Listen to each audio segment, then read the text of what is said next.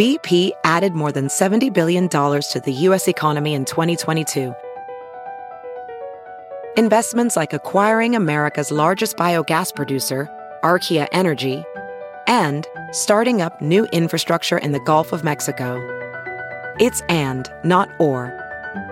See what doing both means for energy nationwide at bp.com/investing in America.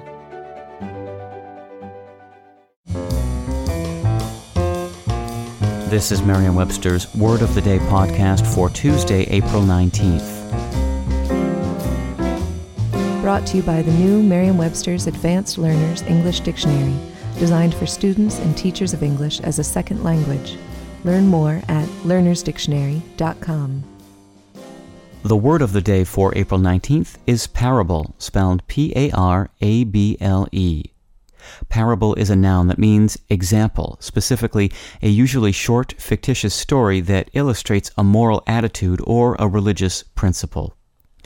Here's the word used from a theater review by Kathleen Foley in the Los Angeles Times.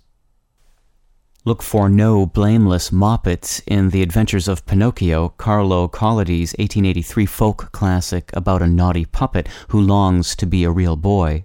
A far cry from Disney's sanitized classic, Collodi's masterly Parable captures the spirit of childhood anarchy as few other works of children's literature have, before or since. The word parable comes to us via Anglo-French from a late Latin word, parabola, which in turn comes from the Greek word parabole, meaning comparison. The word parabola may be familiar if you remember your geometry.